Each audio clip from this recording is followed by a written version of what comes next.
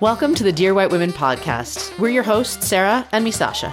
And today we're talking about two very current issues coming out of the Supreme Court: the citizenship question on the 2020 census and gerrymandering and how districts are going to be drawn in the future. Promise, it's more exciting than that sounds. Yeah, sorry, that was super dull, but you'll love it. We've got some big topics today, Sarah. Are you ready? Timely topics, too. Normally we do sort of bigger, broader topics, but today we've got two very specific items to talk about. And they both relate to recent Supreme Court decisions that came down at the end of June. And before your eyes totally glaze over and you're like, next podcast, these decisions are crucial to the future of our democracy.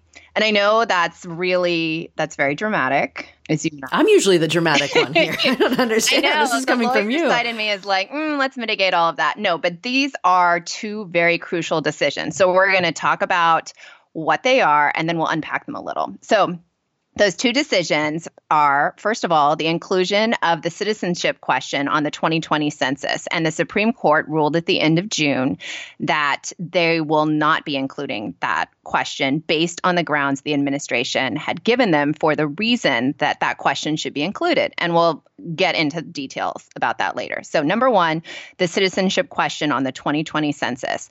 The second question that they answered was about gerrymandering and whether or not states or what was the control level for partisan gerrymandering. And we'll get into gerrymandering too, including the origin of the name. Yeah, and also what it is, because I definitely was like, remind me what this is. I remember we're learning about this in social studies, but... Right. It's basically voting districts and how district lines are drawn. So the Supreme Court actually ruled that there's a lot more local authority. States can control their own district drawing. So they basically allowed partisan gerrymandering, and that will open the door for a lot of districts to either be redrawn or redrawn districts to pass muster in ways that they might have not if the Supreme Court had ruled differently. And that really does matter for each and every one of us who have the power to vote. Right. Like, we need to know about this because it effectively could potentially reduce our voting power. Right. And so I think the reason why we wanted to do this episode and release it in such a timely manner is because these two decisions are so big and so impactful. And as we start rolling towards 2020 and the elections, we're already getting, Sarah, you were just saying you got your census information or sort of all the pre-census information today. These decisions are going to really determine a lot about how we see 2020 coming. Interesting. So let's get into it. All right. So the citizenship question on the census. Basically, like we mentioned, at the end of June, the Supreme Court made its ruling on this question. But the Supreme Court wasn't the court where this question originated. Based on our judicial system, and you can stop me if I'm going to just totally lawyer geek out here. So the citizenship question, to clarify, is that on the census, which asks you all sorts of questions about your family and your income, like all of these things, they want to say, are you a citizen or not? Correct. And that question has never been asked before, and for a variety of reasons. But a lot of them relate to potential discrimination. So this question has been in lower courts, and by lower courts, we mean federal courts that exists in various states. So this question was most recently in federal courts in New York and Maryland, and finally was heard by the Supreme Court during their spring term. And the Supreme Court, in their decision, basically said that, no, you can't include the citizenship question, which got a gigantic thumbs up from us. But let's talk a little bit about why they said that. So in a partly unanimous opinion, which partly unanimous because there were several different splits by the justices along the way. And this opinion was actually written by the Chief Justice, who is John Roberts. The court said that the Trump administration's Department of Commerce could not add the citizenship question for now.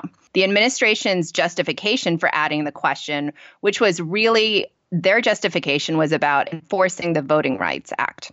And to stop you right there, just to clarify, the Voting Rights Act was signed into law by President Lyndon B. Johnson back in 1965. And that was in order to help basically overcome the legal barriers at the state and local levels that prevented Black Americans from exercising their right to vote as guaranteed by the 15th Amendment to the Constitution.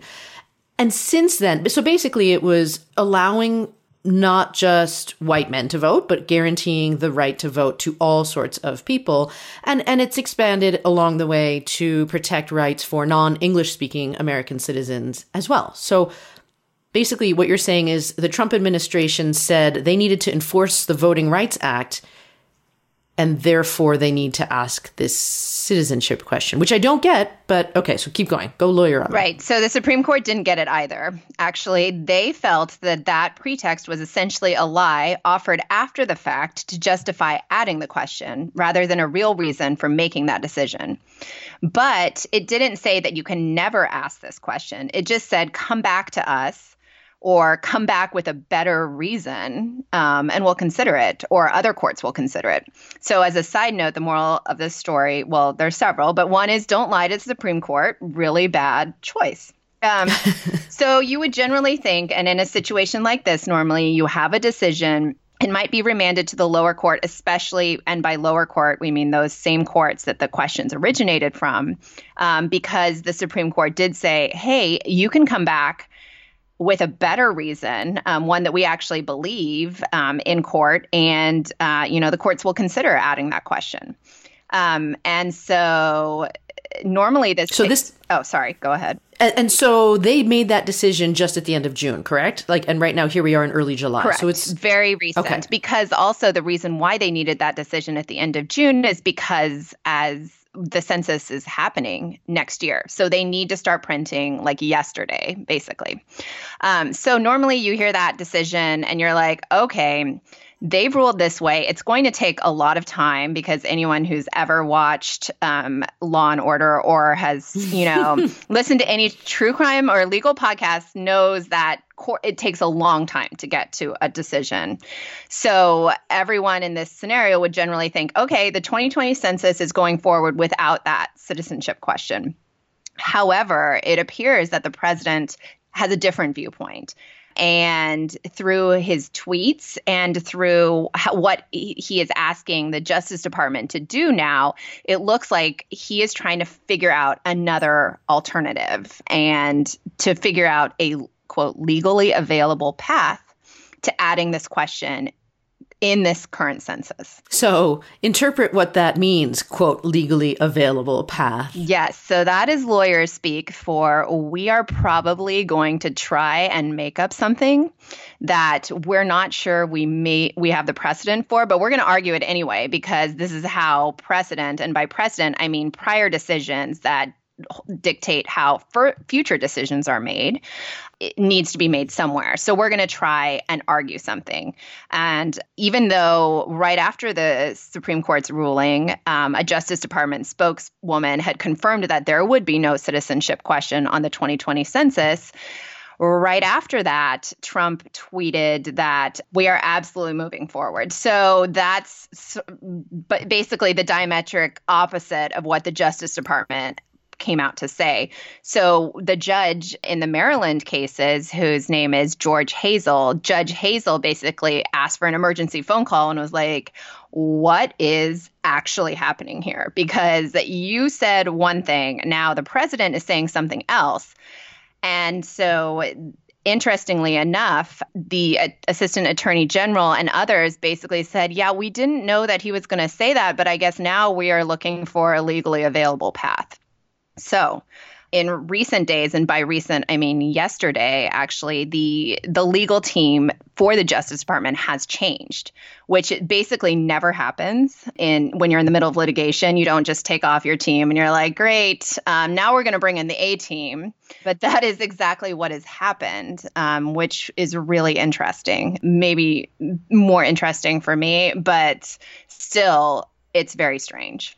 So he's basically trying to push this through no matter the legal precedent or ruling about it, and they're just trying to come up with a way to make it work. Correct. And yet, go ahead. At the same time, based on the fact that I got Census 2 different notices about the census and here's the website and all that sort of stuff. In theory, it's already out there. And so, yes. And I think you wrote, I think there's a company with a huge contract to print the printed version of these as well, and they're starting to print them. Yes. I mean, the Commerce Secretary has said in the past that they are printing, and there is a company with a $114 million contract to print those questionnaires. And they have been instructed to start printing without the citizenship question. However, we still have a huge question mark as to what the president's next step is. And normally we hear about that on Twitter before we hear about that anywhere else. Basically, we're at this weird place where Judge Hazel had asked for information about, well, you said no, now you're saying yes. I need to know more about this. And I need to hear a lot more from the sides who are opposing it as well.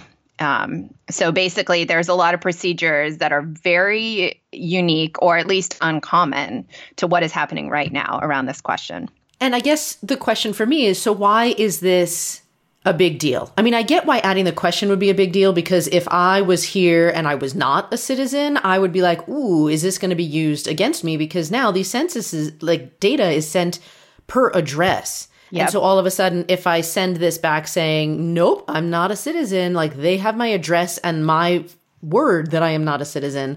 And so who the heck knows what's going to happen? I can inherently understand that. Would you A, answer that truthfully or not?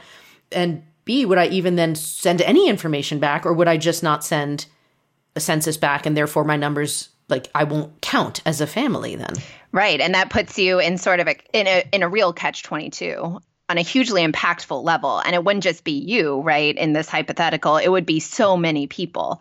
And I think that's exactly what the Supreme Court saw, that it, especially based on recent evidence that suggested that it is much more racially motivated in a discriminatory manner to include this question than not. And so explain that part. So recently, evidence from the computer files of a Republican redistricting consultant who is named Thomas Hofeller had information on his computer. He died last year. But the information on his computer showed that discrimination against Hispanics was behind the push for the citizenship question. Okay. And let's break that down a little more. That's crazy. Right. So there was he did a study, this consultant, in 2015 in Texas, and it was related to something called CVAP, which is Citizen Voting Age Population. In the past, the Supreme Court has said that congressional districts must be apportioned to the states according to total population. But it is not said that those states cannot then redraw these districts, and especially now that they have more leeway on that front, according to citizen voting age population, which is what the citizenship question on the census would tell you. So even if you have a state like Texas, or in particular, if you have a state like Texas, a state with a large non-citizen population, if you're drawing based solely on citizen voting age population, if you're drawing those districts, that would be advantageous to Republicans and non-Hispanic whites, while you're effectively diluting the political power of Latinos in that state. Interesting. So because it's the citizen voting age population. Correct. So say even if you have a green card and you are here legally, you still can't count as a citizen. Is that correct? Or would you fill that out? I actually don't know that. So that's my dad, green card, permanent resident, not a citizen. So he would have to fill it out as not a U.S. citizen. Yeah. Got it. So he would then, if that question was asked. Yeah. And why this is so important is money follows the districts, right? So basically, it comes down to money, doesn't most things, I guess. But opponents of this question have said that it would discourage participation by immigrants, I mean, for the reasons we discussed, and people who are in this country illegally. But more importantly, that results in inaccurate figures for a count that determines the distribution of close to $675 billion in federal spending and how many congressional districts each state gets. So if you're only counting and districting based on where white people live, and in particular citizens, white citizens largely, those districts get the money, right? And those districts, and you're sort of, it doesn't matter how many other people who are not white are in that area. or in different areas or in bigger areas. They can draw it however they want based on how they want the votes to go. If you're just looking at, because you could divide areas, and we're going to get into this a little bit more in the gerrymandering discussion. But if you're creative about how you district based on how you draw those district lines based on who you'd like to see in power and who you'd like to benefit, you can sort of split resources. You can get a lot of the resources to various communities while sort of harming those others. Got it. And so these congressional districts that the U.S. Supreme Court said has to be apportioned according to total population. The idea of these districts is to have the same number of people.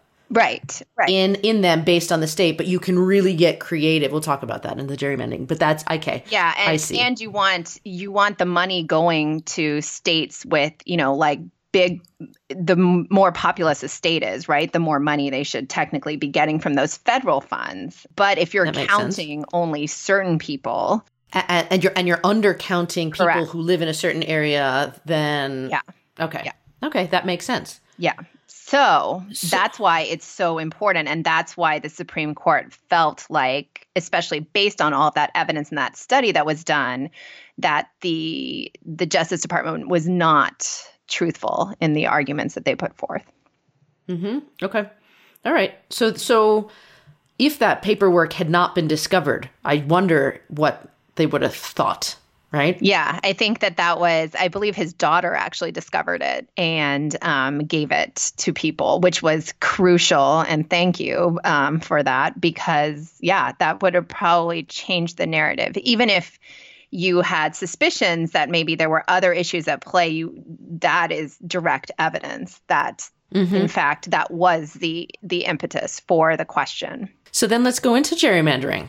Because if we're talking about redistricting and getting resources and the power to vote and that sort of stuff, that is what these line drawing things are. Right. And so gerrymandering is not new, and it has been done since basically the founding of our nation, because politicians and people in power have tried to intentionally manipulate the boundaries of election districts when you get your election information, you're in a specific district, to stifle their opponent's power and keep themselves in office. So basically you draw districts in a way that where you can split people who are going to oppose you, but get sort of majorities of people who support you, or at least the key districts which have the most votes, then that's how you stay in office. Mm. So, and for as long as this has existed, there have been opponents of this who say this is anti-democratic and unconstitutional. So the basic explanation behind gerrymandering is that it's when voting districts are redrawn to benefit one party over another in elections, forcing the other side to waste votes. And so, for example, someone drawing district lines might cluster opposition party voters together in one district in order to concentrate their votes so they influence only a few seats, right? So if you've everyone in a certain district who is like a particular party, right, then you get one seat for that party, but you get 5 seats for your party, let's say. Or it could mean grouping those opposition voters into districts where the other party has a lock on the power. So you can sort of splinter out the districts where you know that they're going to be a minority, and so their votes won't really be counted in the same way. And that, it reminds me of the last election where I heard some people say, well, I shouldn't even bother voting because it won't matter. It's a wasted vote because this district or this state is voting this way anyway. So what the heck is the point? Yes. And then I also heard of people like with good friends agreeing to switch votes so that their votes could count with other states. They would be like, okay, I promise because my vote will matter more here and yours will matter more there. Let's swap. Yes. Have you heard of that? Well, okay. and I think it gets complicated in presidential elections in particular because we have the Electoral College, which is such a weird, construct, right? Because certain states based on population, get a certain number of Electoral College votes, right? So you need to flip an entire state to get that California is one that has a ton of votes, right? Florida, Texas, which is unique to that. And that is a whole additional story, which has been challenged in recent elections. But yeah, this is basically trying to manipulate the system. And we've said, both parties have done this. And there's a great example that the Washington Post released from Reddit, actually, where everything you ever want to know resides. And it shows sort of how redistricting and gerrymandering can affect a single election. So now we should totally share that. Yeah, that resource. We'll share that. But with the assistance of software now, it's not like you need to go door to door anymore or hand draw these. You can manipulate it easily based on, where voters are. So instead of taking a relatively rectangular state like Colorado and drawing it into four logical things, it looks really bizarre, which is where did the name gerrymandering come from? It's debatable, but some historians trace some of this partisan map making to a man named Patrick Henry, who is said to have drawn a Virginia House district for the first congressional election back in 1789 in order to ensure that he won. Basically, he wanted to defeat James Madison, but the practice that was when it was first used, but it takes its name from a man named Elbridge Gerry, another figure from the Revolution, who later served as James Madison's vice president. And the reason it was when he was governor of Massachusetts in 1812, Mr. Gerry signed a bill allowing his party to draw state Senate districts that were meant to favor its candidates over the rivals, the Federalists.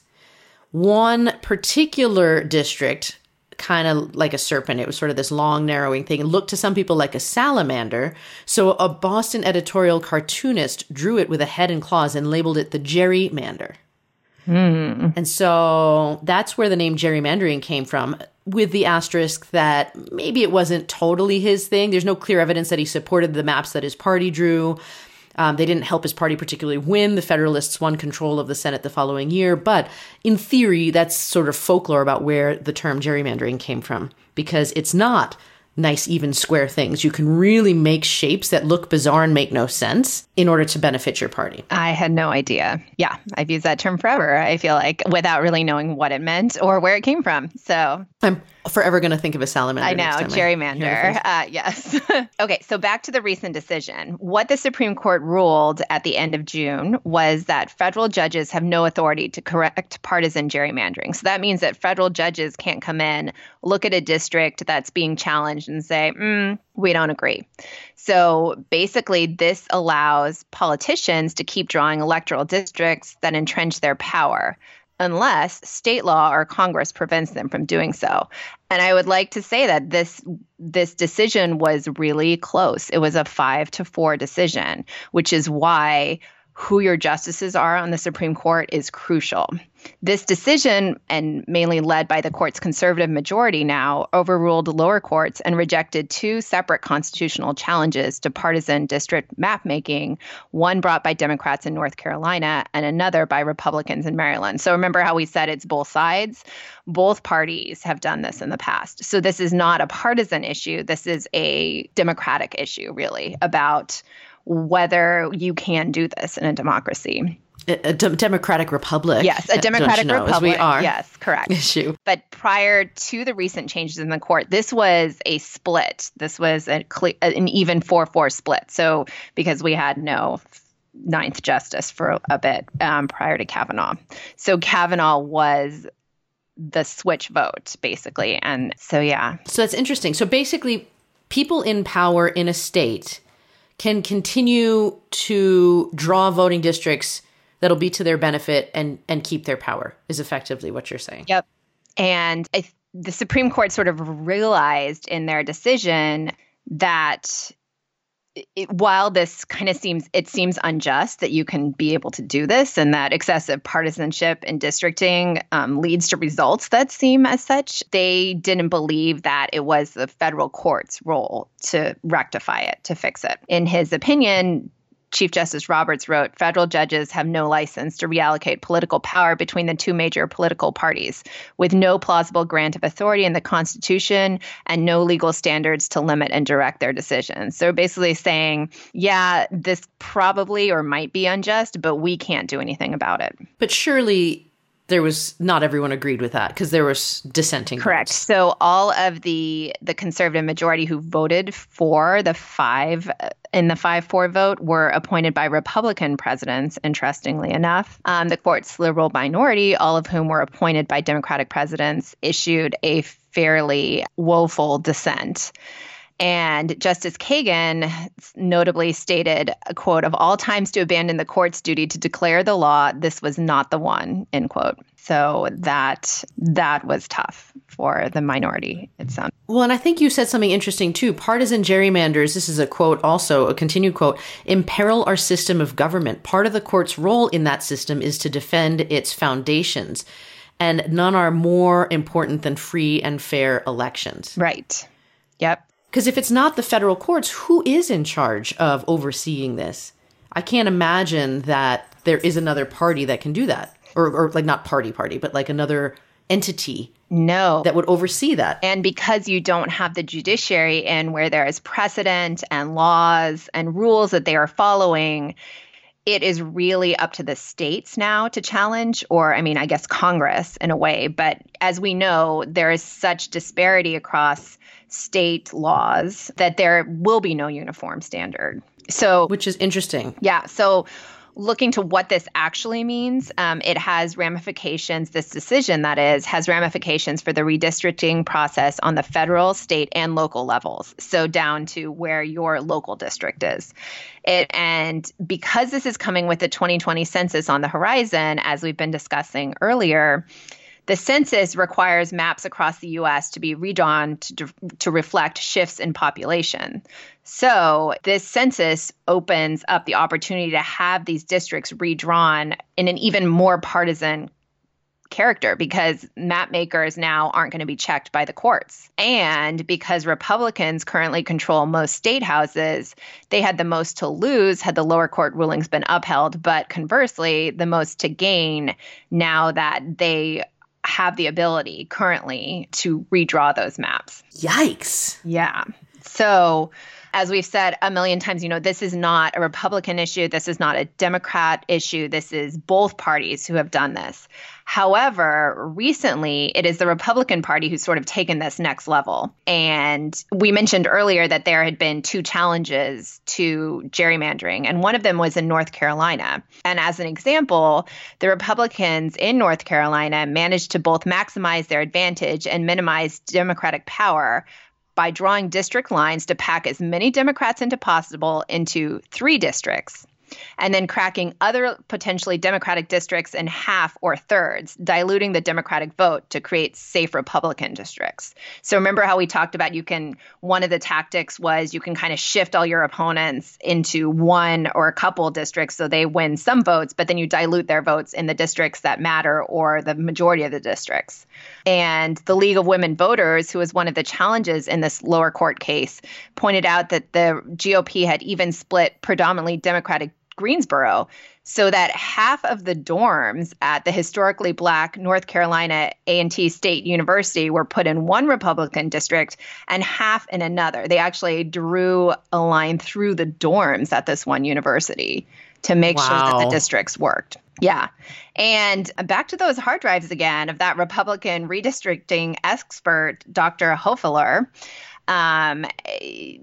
This is another twist in that case because he drew the original 2016 map for the GOP. And so they've been challenging based on, uncovering the fact that, hey, this guy had clearly other motivations for drawing this map rather than just being like, hey, I'm out here to draw some districts for you guys. That's tremendous. Yeah. Because I think what was key to that, and the GOP redistricting maps had been previously struck down by the Supreme Court in 2016 as unconstitutional racial gerrymandering. But those maps were used again in 2018 and in the election in 2018, the midterms, because Republican lawmakers told the lower courts that they had not done any preparation to redraw the maps and would need considerable time to do so. So they were basically like, okay, well, we have these maps. We don't have any new ones. So let's just go with the ones we have. However, that consultant, Dr. Hofeler, despite the prohibition on using racial data in redistricting, he included the racial composition of the proposed districts for each and every iteration of his draft maps. Wow. Yeah. So if there's a more clear sign of discrimination based on race or using race in districting, I'm not sure what that would be. Well, and on that hard drive, it also had amended Senate and House maps that were nearly complete almost a year before the 2018 election. So basically, he was lying. Yeah. Like, they were done. They could have been reused, but no. Yeah. Right? Yeah. They didn't do it. So let's go back to our drama. Yeah. Why is this even, like, it seems pretty heavy and a big deal. Yeah. Tell me why you feel like this is, like, the future of our country in our hands. I know. And as I was telling you, like my 6-year-old, basically, he orders food and 2.5 seconds after he finishes ordering, he's like, oh my God, if I don't get my food right now, I'm just going to die and this is it. And that is a level of drama that I, am like horrified by. But I feel like we're kind of at that level of drama here because gerrymandering, we don't live in a bubble, right? So gerrymandering is just one piece of a much broader GOP offensive to rig the system in their favor. And I think we have to just sit with that for a moment because it's not really like a master plan to destroy democracy, right? But it is a series of events, a series of seemingly discrete events, each of which results in a power grab that add up to imperil democracy as we know it. So let's talk about some of those examples, because that's a really big statement. I get it. Yeah, that's huge. Yeah. So voter ID laws, first of all, voter ID laws, which have come through the news a lot about, having to present voter ID, who's on the polls, who can vote. What about felons? What happens when your name isn't there? We've had a lot of issues around voter ID, and I've done a lot of voter protection, and it is a real issue, even in states where you feel like there should be no issue. But voter ID laws in particular, pushed in Republican states, have created not insignificant barriers to voting for many Black and Hispanic voters. Republican state governments have conducted voter purges that disproportionately clear minority voters from the rolls. After 2 elections where Republicans lost control of the governorship, North Carolina in 2016, just talked about that state, and Wisconsin in 2018, the state legislators stripped power from new Democratic governors before they could even take office. Florida's Republican-controlled legislature just defanged a ballot initiative passed in 2018 that would allow ex-felons to vote, literally denying the franchise of voting to a heavily Black and thus heavily Democratic constituency. Are felons or ex-felons not allowed to vote in other places in the country? Ex-felons are allowed to vote in a lot of other places, yeah. But this is the reason why felons and ex-felons, like getting them back on the rolls to vote and has been such a hot button issue is because of the racial makeup of ex-felons and largely what party they're affiliated with, which is heavily Black, heavily Democratic. Interesting. Okay. Yeah. So, I mean, these come from the state level, right? These are not federal examples. These are clearly state level examples, but they've either been directly supported by the national party or tacitly approved. So I think we then look at, we have a conservative majority in the Supreme Court, which, if we recall back to the Merrick Garland Supreme Court nomination under Obama, when Mitch McConnell just blocked that. Right. Yeah. Right. Yeah. And then Republicans in Congress have refused to consider statehood proposals for either D.C. or Puerto Rico. And don't get me started on Puerto Rico, because clearly we treat Puerto Rico as not at all part of our country, which essentially denies Senate and House representation for millions of U.S. citizens. And the GOP depends on undemocratic institutions like Electoral College, which we discussed earlier with regards to presidential elections, and the Senate, which are ones that give disproportionate weight to voters in Republican-dominated states because you get 2 votes per state, right, to maintain power. And that has to be 1 Republican, 1 Democratic, and thus needs to prevent reforms that would move the country towards a truer form of 1 person, 1 vote. I mean, at this point in this conversation, I'm sitting here feeling like, I don't want to swear, so I'll keep it clean. But like, what are we going to do? It's overwhelmingly depressing. And I feel powerless at this moment. Like, what on earth do you do? Because this sounds absurd. I mean, and I know even on our local scale, we've talked in Colorado about who is allowed to redistrict and who draws maps and this sort of stuff. So I understand that these conversations are happening, but I'm like, what do you do? So it is really important to get out there and vote, first of all, because even if you are worried that your vote doesn't count, you need to make sure that your vote gets in so that the districts, you have the best chance of having the districts drawn in the way that is actually reflective for everyone. I think the second thing that you really need to think about doing is get involved. And at the very least, and I know it's summer right now, and I know there are a million things going on for a lot of people, but you need to be reading the news because I hate reading the news. I know. It is so depressing and so partisan. I hate getting only one side of an issue. I know, but then I like sort of, I know it is really tough, but I like the WTF just happened today or next draft, or I mean, because the WTF just happened today is really how I feel a lot of days. But I think because those are news digests, and so then I can see a link to a story, sometimes save it for later, but then often will create some Google searches, which I do because, you know, in the moment where you're on Facebook and you've been on Facebook for 20 minutes, if you spent that same 20 minutes just once a week even, or twice a week, looking at what is happening right now, this will at least allow you to have conversations and be educated about stuff that is going to directly impact you. Because gerrymandering, the citizenship question, that affects everyone, regardless of whether you're a citizen, whether you're not a citizen, regardless of where you live and what color you are, what race you are, how you identify with your sexual orientation. This affects everyone. And if you care about democratic principles in our government, this should be something that's on the top of your reading list, maybe even above your Instagram scroll through, you know, pretty pictures, unless you're looking at our podcast Instagram, in which case pause there for a second. But otherwise, I mean, seriously, we spend a lot of time on social media. We should take a little bit of that time. And I know it's depressing, and I know it leads to feelings of anxiety or despair. But as long as you believe that we can actually make things better, which I firmly believe, and I think you firmly believe as well, Sarah, we have the responsibility, at least for our kids or for the generation that's coming after us, to have that shot. In order to do change, we need to be informed, and we need to be a little bit more involved. No, that's why we're doing these conversations right now. I do also have to say that magazine I subscribe to because my aunt told me about it, and I found it on her kitchen island, and it's called The Week.